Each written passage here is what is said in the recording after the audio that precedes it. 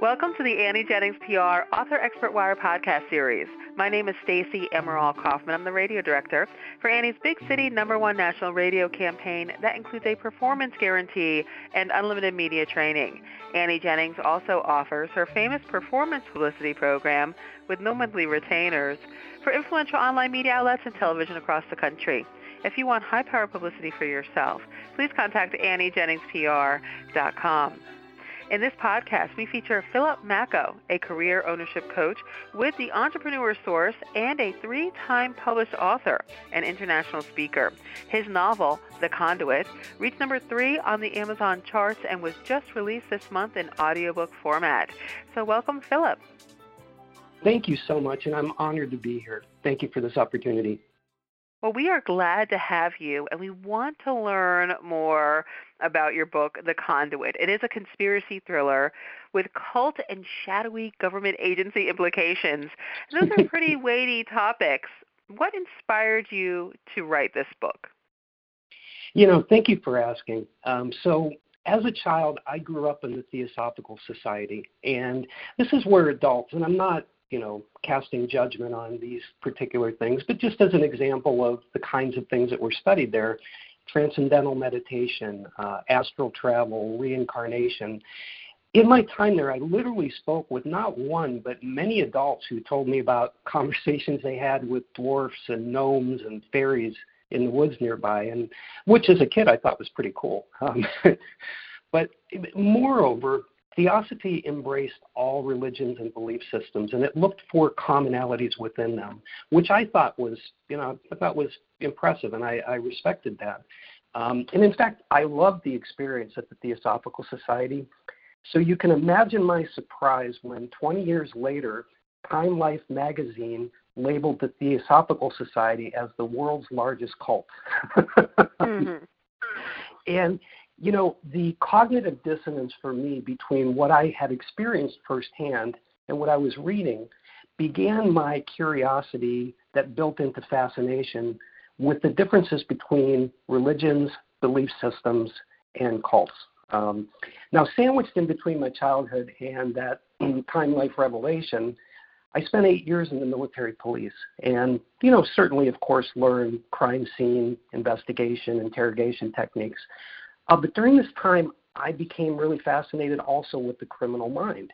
And this brought me full circle back to cults because the difference in my estimation between a belief system and a cult is intent. And that intent is usually driven by a criminal mind.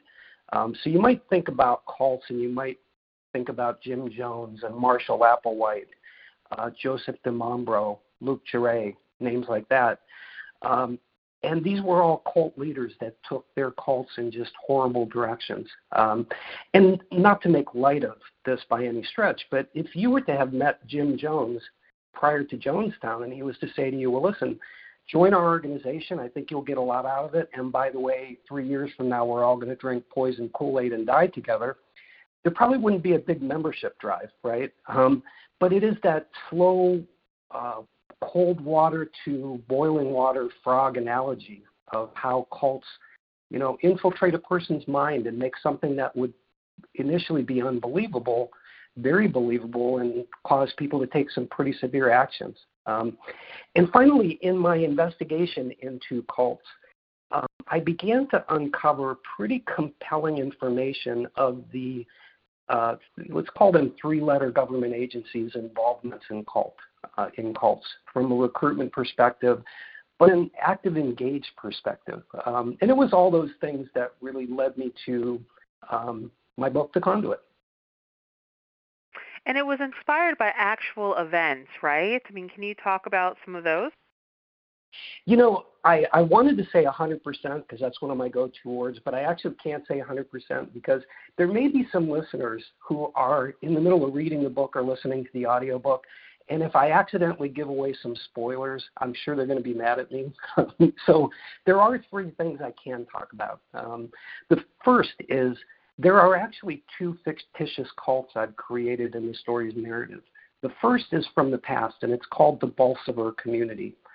Bolsover was informed by and inspired by a group called the Solar Temple. Solar Temple was formed by Luc Jouret and Joseph DeMambro back in the early 70s, late 60s. It grew to be an international organization, and there were things within it, pageantry and costumes and inner circles and all the things you'd expect to see when you learn about a cult. Sadly, they came to a mass extermination event in, I think, 1976. And I'm not going to go into the details of that because, it's a very stomach-turning. But just suffice it to say that part of their story is weaved within the Jonestown narrative to inform the Boltzberg cult. The second, and I'm going to be very careful with this one, the second cult is one that is currently existing in the Conduit narrative and in present day. And they are informed by, and as a reader's reading about Paradigm, they may think of one or more organizations that are pretty prominent. I'm not going to say names here for very obvious reasons, but much of their story is informed by current events. And then finally, the Conduit construct itself, let's talk about that. In my research, I uncovered a tranche of documents that was released based on a Freedom of Information filing back in 1973. And this tranche contained more than 20,000 unredacted government documents. And these documents detailed covert CIA mind control experiments taking place in places like China Lake and other locations. And that MK Ultra story is one that many listeners might have heard. It's detailed in shows like Wormwood on Netflix, as an example.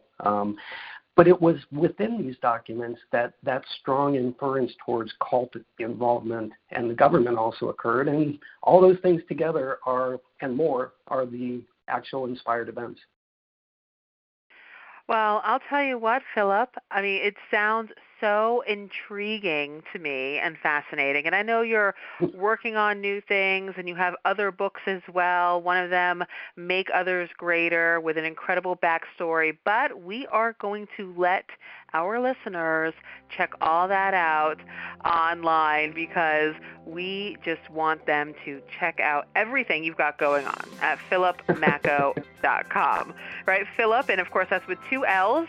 So Philip Macko, MACKO.com, and The Conduit is on Amazon, iTunes, Audible, just like Philip said, getting in that audiobook format just recently. So, Philip, thank you so much again. Really fascinating stuff. Can't wait to read it.